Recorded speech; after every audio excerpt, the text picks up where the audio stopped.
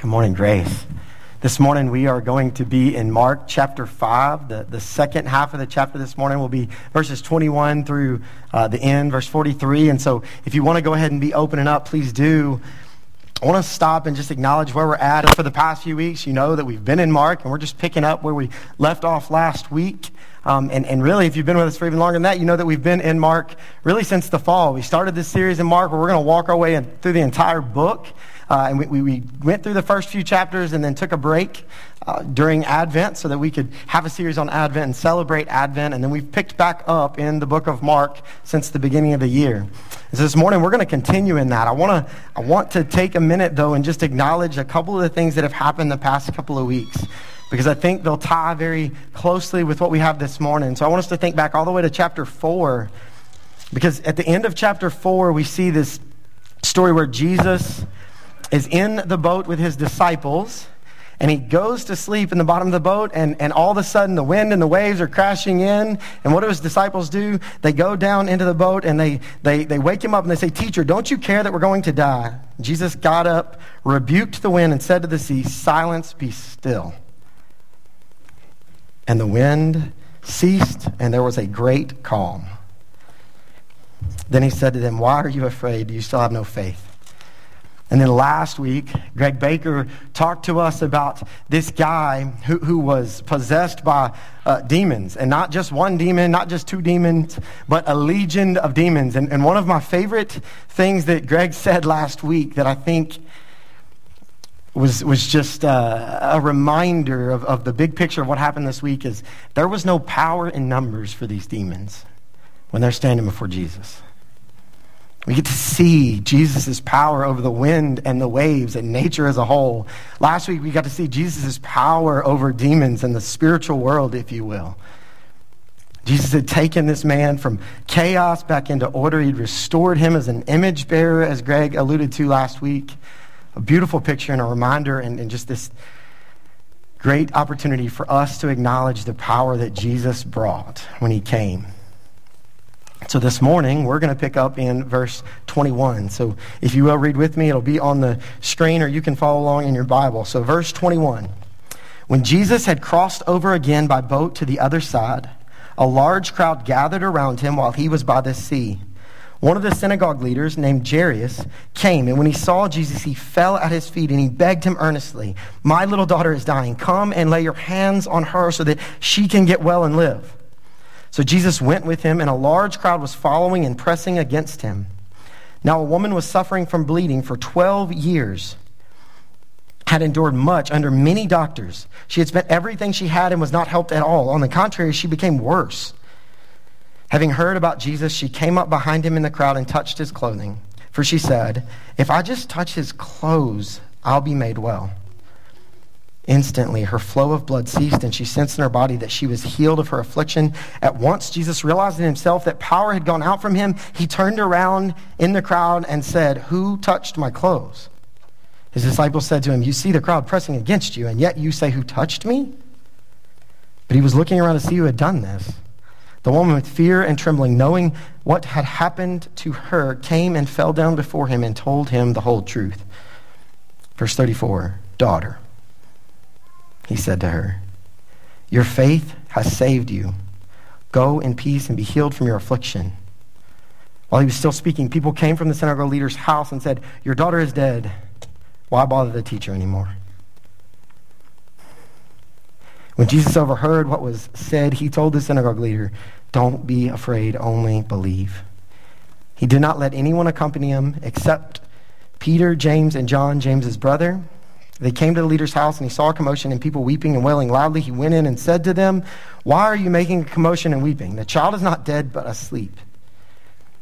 They laughed at him, but he put them all outside. He took the child's father, mother, and those who were with him and entered the place where the child was. Then he took the child by the hand and said to her, "Talitha cum," which is translated, "Little girl, I say to you, get up." Immediately the girl got up and began to walk. She was 12 years old. At this, they were utterly astounded. Then they gave him strict orders that no one should know about this, and told them to give her something to eat. And as we read this story in Mark, I want us to just take a quick break, and I want us to think through some things that maybe some of us have went through over the past 2 years. Has anyone in the room had to quarantine because of COVID in the last 2 years? Some of you are lying. Or maybe you should have quarantined. Shame on you. Secondly, how many people have actually had COVID? How many of you have had to stop and make a phone call to people that you had seen the day before after having COVID? Yeah. So I can't help but think back to, it's not been that long ago. In fact, the last time I was up here, sure enough, the next morning I woke up, had a headache, and was feverish. Went and got a COVID test and tested positive.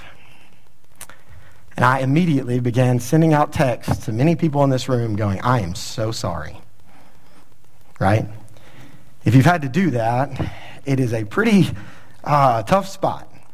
Because although you're like, I don't think my symptoms are fairly mild, it's not that big of a deal for me, you still feel the weight of, like, is the person that I give this to or potentially gave this to going to get really sick? And are they going to be in contact with maybe some older parents or grandparents? Or, are they going to have it as easy as I did? And is it going to mess up their plans because they were supposed to go on a trip and now they've got...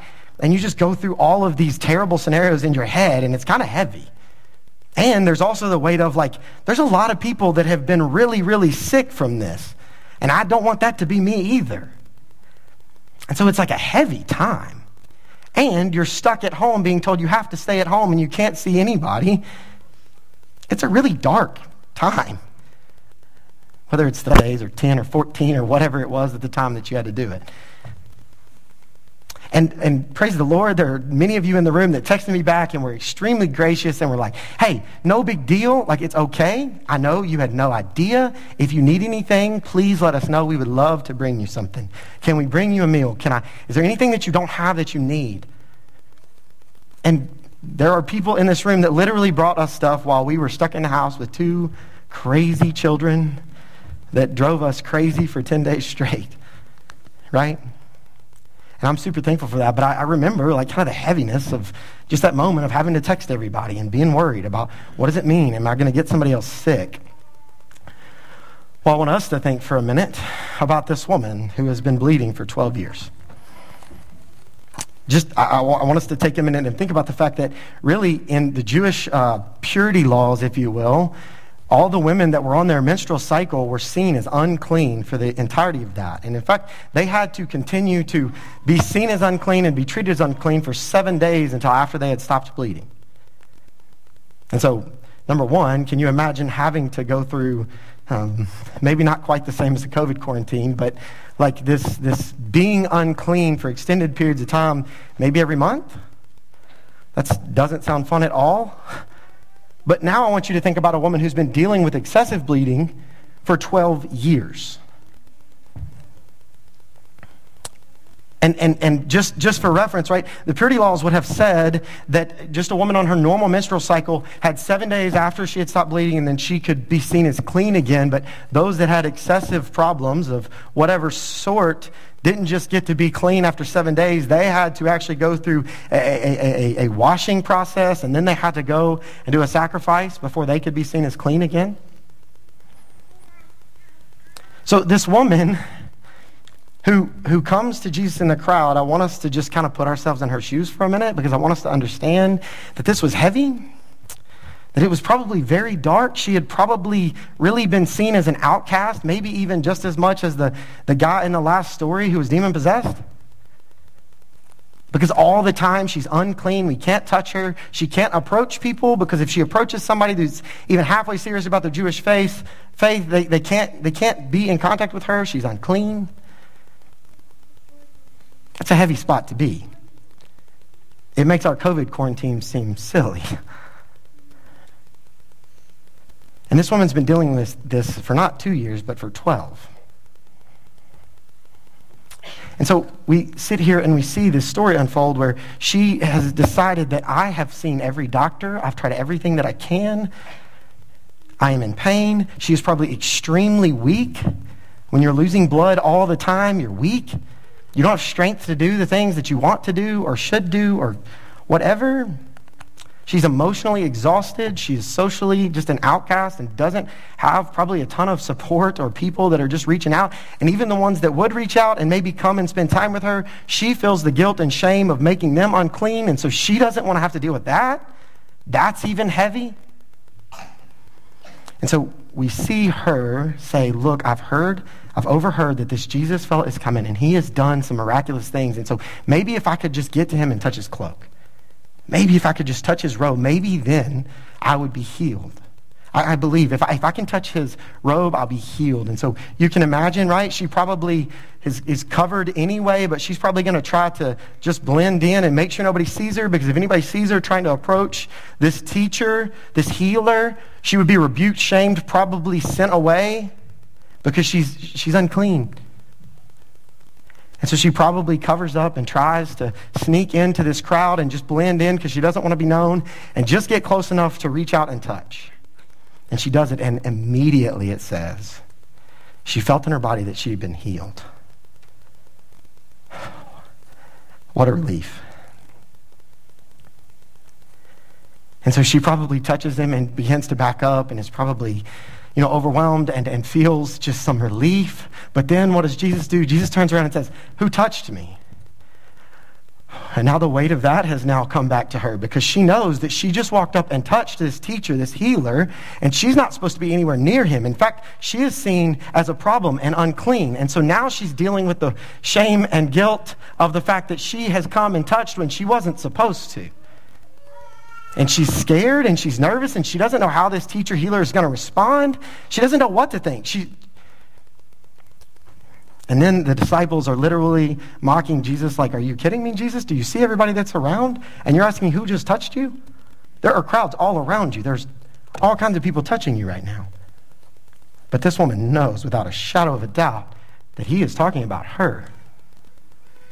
And it says she came in fear and trembling before God. Head probably down, doesn't even want to look up into the eyes of Jesus, but tells Jesus what's happened, tells him the whole story. And what does Jesus say? Verse 34. Daughter,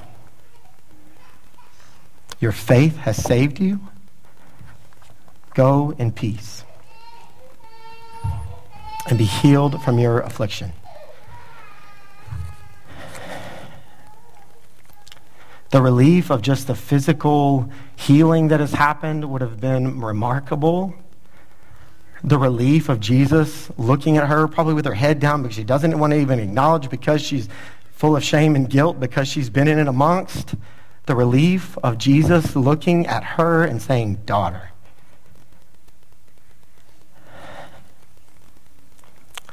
Jesus chose to show grace, compassion, to heal the outcast again.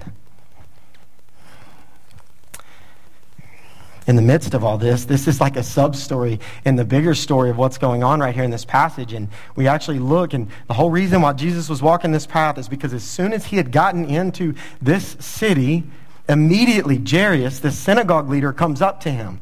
And he says, Jesus, listen, my daughter is sick. She's dying. I need you to just go lay hands on her and heal her. She's dying. I've tried everything. I don't know what else to do. Will you please just come lay hands on my daughter? Please come heal her. Jairus' daughter was 12 years old. He's scared. In fact, I want us to think about synagogue leaders or Jewish leaders of the day. Almost every single example of Jewish leaders approaching Jesus, how do they approach Jesus? They come to Jesus questioning, criticizing, trying to catch Jesus in some kind of theological trap, trying to discredit Jesus. Jairus has got to be very desperate to approach Jesus like this as a synagogue leader. He is scared to death to lose his daughter. And so he comes to Jesus and says, please, will you please come with me? Will you please come lay hands on my daughter? I don't want to lose my daughter. She is very sick. She is dying. And so Jesus begins to make his way. And Jairus is sitting here watching this go down, more than likely based on what we understand, and sees Jesus heal this woman and then turn around, and he's taken this time to look her in the eyes and say, daughter, your faith has saved you. And Jairus, you can imagine, he's panicking. He's worried. He just wants to get to his house so that Jesus can lay hands on his daughter. And then sure enough, some people that had come from his house show up, and they just say to him, "It's too late. She's dead. Stop bothering the teacher."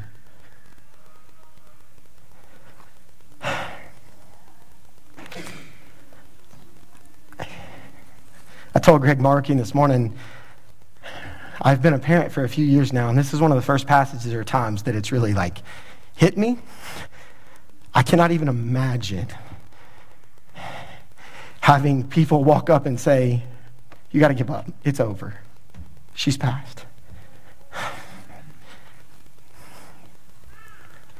And Jesus overhears, and he just stops and he says, "Don't be afraid, only believe."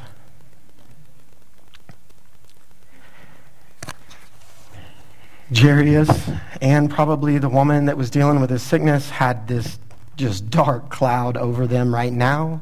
They're feeling like there is no hope. They're feeling like the darkness is already won. And what happens? Jesus continues on with them. He doesn't let anybody else follow at this point. It's just James and John and Peter. And they go to the leader's house and get there with Jairus. And literally the people are there. They're already weeping and wailing. They already have mourners there to mourn this daughter. They're already like going through this mourning process with this family. And Jesus says, "Why are you weeping and wailing? What is all this commotion? She's not dead. She's asleep." And they laughed at Jesus. And this wasn't like a ha-ha laugh. This was like, she's not asleep. We know the difference between somebody that's sleeping and somebody's dead. This girl is dead. And Jesus puts them all out of the house. And he goes in with Jairus. And he goes in with Jairus' wife, daughter's mother, and then his crew. And he walks in and he takes the little girl by the hand and he says, "Talitha kum." "Little girl, I say to you, get up." And she gets up. And she walks around. Jesus has just taken a girl that was dead and made her alive. He's just restored the parents. What does he say to the parents? He says, "Hey, get this little girl some food. Right? Take care of your daughter." He restored their place as caretakers and providers for their daughter. Man,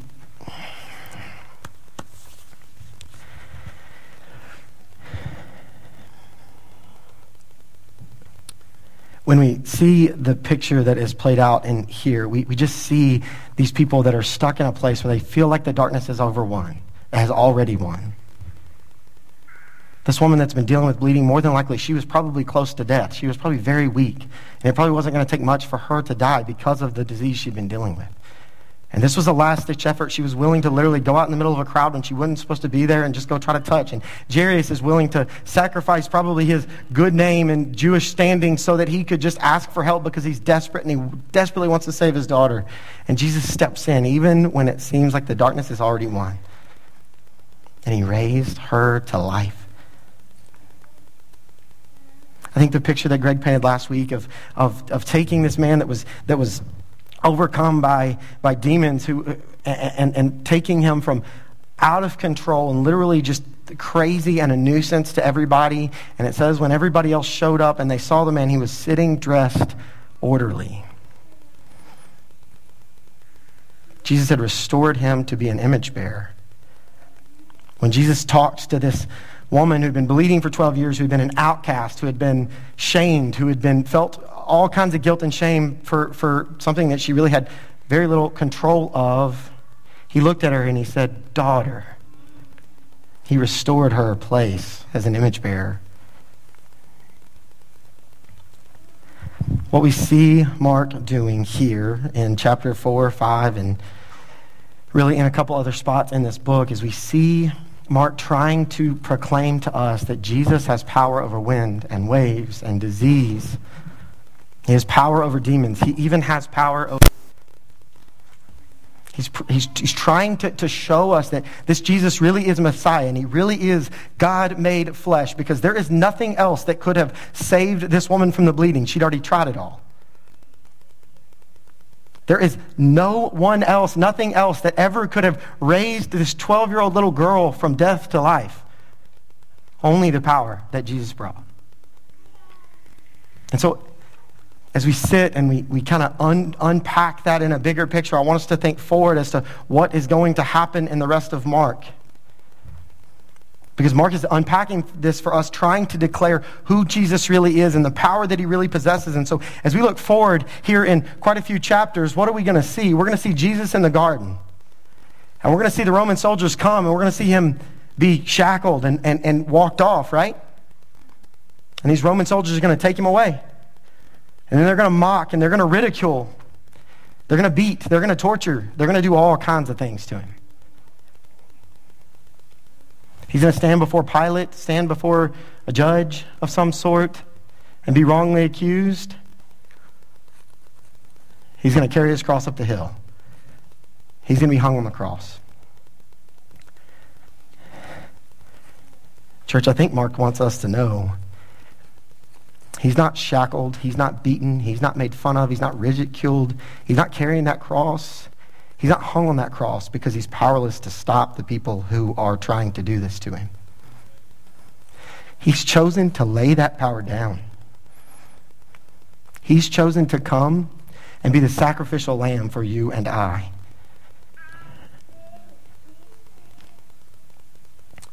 This Jesus that hung on a cross and died could have stopped it all at any point. He was powerful enough to do so. But that's not what he did. So as Mark declares to us that Jesus has power over the wind and the waves and over demons and over disease and even over death, it is preparing us so that when we see him put on the cross, we know it is by his choice and not by any human power. And so that we can have hope for those 3 days, and then we can know and rejoice, as we just sang about, that he is going to raise again. Tim Keller says it like Jesus went to the tomb so that we could raise from it. And so, believer in the room, look, I hope and pray that as we read this story and we understand this place that these people are in, dark spots where it feels like there is no hope and that darkness is already won and your daughter is already dead, stop even bothering the teacher. When we get to those moments, I hope and pray we remember that we serve a God who can raise from the dead.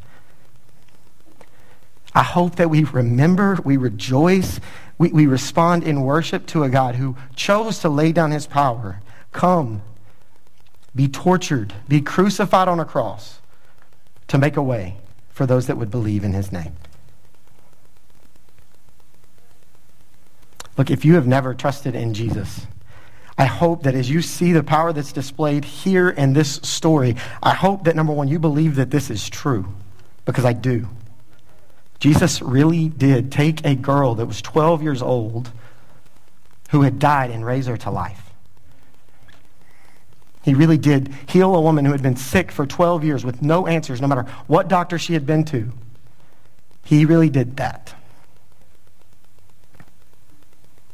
And so I hope and pray this morning that God would soften your heart and that you would respond and you would trust in Jesus, because I truly believe that all of the darkness and all of the struggles and all of the hard things that we're dealing with in this world, the only hope is Jesus. I believe that he is the only one that can restore. He is the only one that can make right. He is creator, and he intends to save and to restore those that would trust in Jesus. And so I hope and pray that you would trust in him this morning.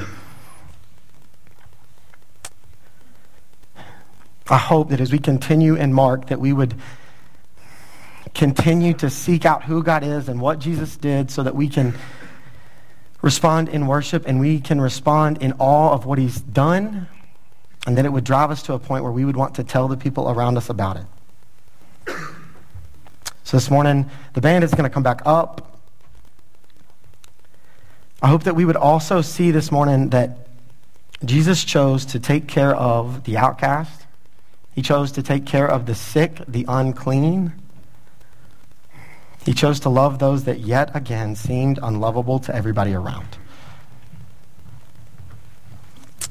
God, we come to you this morning. Lord, I am thankful that you give us your word. I'm thankful that as we look into your word and we see these stories about who you are and what you have done, and we see these stories of just miraculous power that are done by Jesus himself, Lord, I'm just so thankful, and I pray that it would drive us to a place where we would rejoice, where we would celebrate, where we would worship you because you are all-powerful King. And I pray that as we think forward to the cross, Lord, I pray that we would be humbled, that we would just recognize that you chose to lay your life down, to take on the weight of our sin, so that one day we could be raised and we could reign with you. God, thank you for that sacrifice. Thank you for the hope that we have in Jesus. Lord God, we love you. We praise you. Jesus.